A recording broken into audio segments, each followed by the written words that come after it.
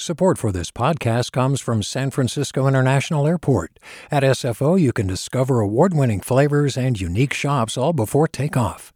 Learn more about what's at SFO at flysfo.com. Hi there, I'm Randa Abdel-Fattah from Throughline. If you're listening to this podcast, you know that KQED produces exceptional storytelling that keeps you informed, inspired, and entertained. Their podcasts cover issues from your neighborhood to the entire country and everything in between. Support this work today. You can help us continue to bring quality podcasts to your ears. Just head to donate.kqed.org/podcast. That's donate.kqed.org/podcast. From KQED. Good morning. This is the California Report. I'm Madi Bolaños in San Francisco. Los Angeles is receiving millions in state funding to help launch a program to combat homelessness among the formerly incarcerated. The California Report's Keith Mizuguchi has more. $15 million has been allocated to the nonprofit Impact Justice to start up the Homecoming Project in the Los Angeles area. The program launched in Alameda County in 2018 and expanded to Contra Costa County last year.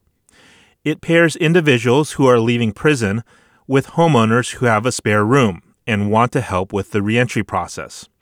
Alex Busansky is president of Impact Justice. We're going to use these dollars to open doors to homes, to jobs, and to other life-expanding and enriching opportunities that pay dividends when the beneficiaries of these opportunities give back to their communities.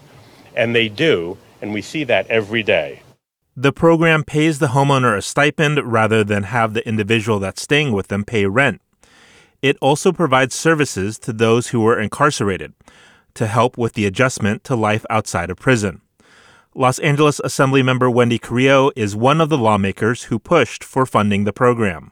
For far too long, thousands of families across California have struggled with recidivism, systematically being fed into a destructive cycle that brings people in and out of prison and continues poverty across our state. The goal is to get the Homecoming Project up and running in the greater Los Angeles area by next year, with hopes of eventually expanding it statewide. For the California Report, I'm Keith Mizuguchi. Do you love learning about the San Francisco Bay Area, its history, its people, its unique blend of cultures? Then you should check out the Bay Curious book. I'm Katrina Schwartz, editor and producer on the Bay Curious podcast, and I'm here to let you know that for the month of May, we've worked out a sweet deal for KQED podcast listeners. Right now, you can get the Bay Curious ebook for $1.99. That's right, $1.99. Just search for Bay Curious wherever you get your ebooks or find a link in our show notes. This offer does expire at the end of the month, though, so you'll want to act on it fast. Happy reading!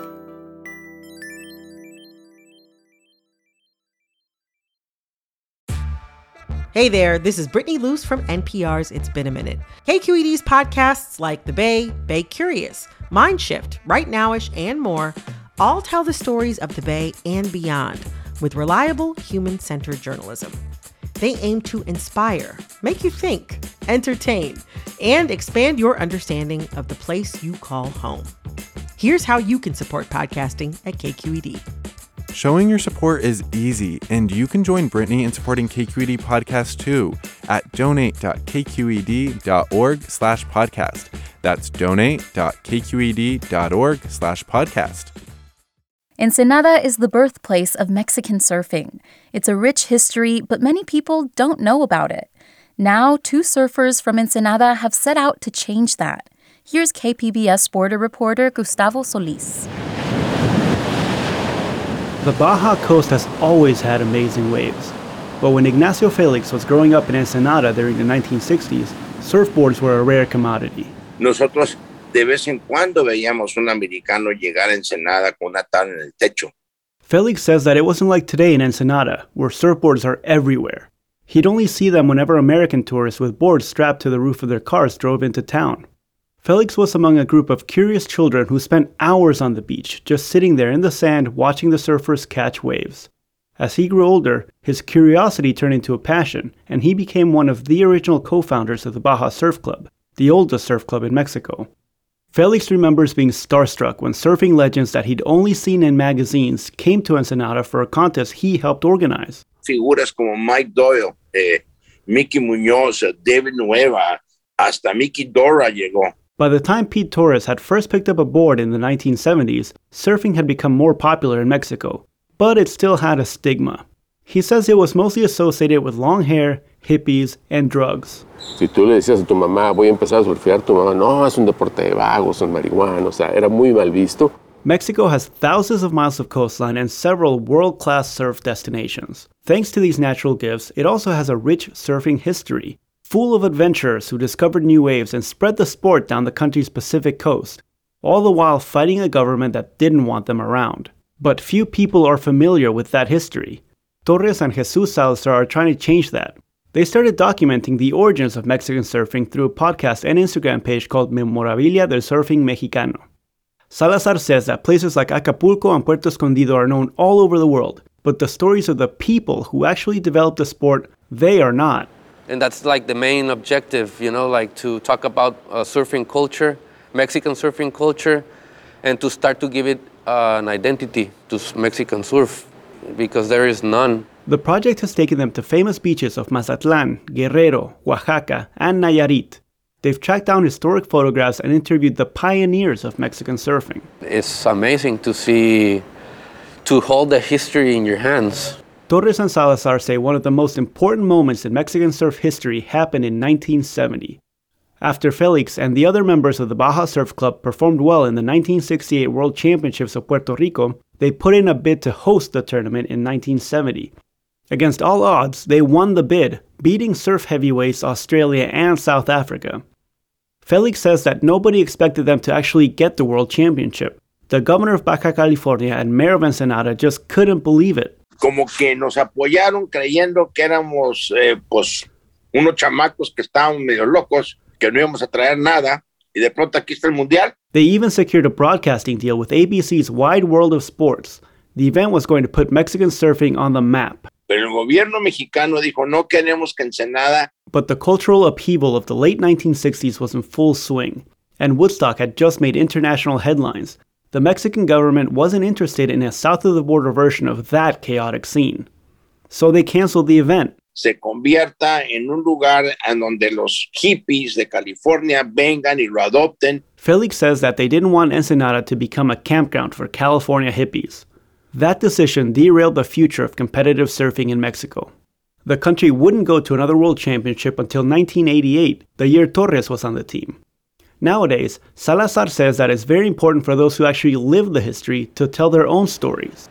Americans have come a lot and made all kinds of stories about surfing in Mexico, and they tell very little about Mexicans. We feel it's important to get stories about Mexicans out there, We think it's very important. Lately, their efforts have started to pay off. Salazar and Torres recently contributed research to an article on Acapulco surf culture for the latest edition of the Surfer's Journal. They see that collaboration with one of the most widely read surf magazines in the world as recognition of the important work that they're doing. Next, Salazar and Torres say that they hope to bring a photo exhibition showing the rich history of Mexican surfing to Ensenada and Southern California before the end of the year. For the California Report, I'm Gustavo Solis in San Diego. And that's the California Report for Thursday, September 29th. We're a production of KQED Public Radio. I'm your host, Madi Bolaños. Thanks for listening and have a great day.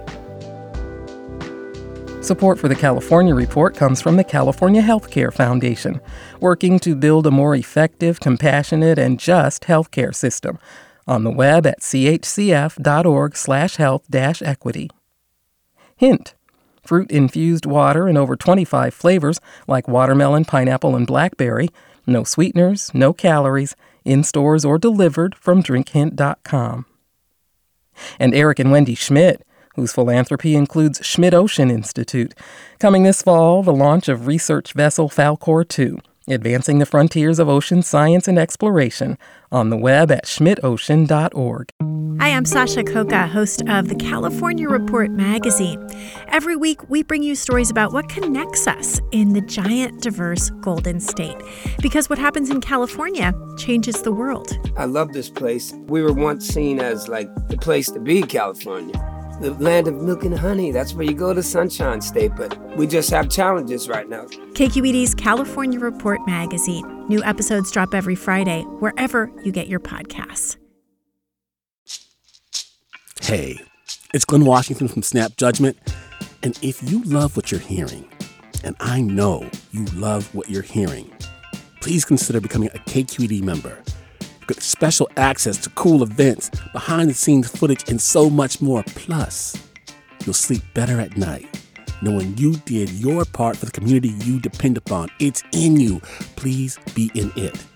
Visit donate.kqed.org/podcasts to sign up now. That's podcast with an S. Thanks.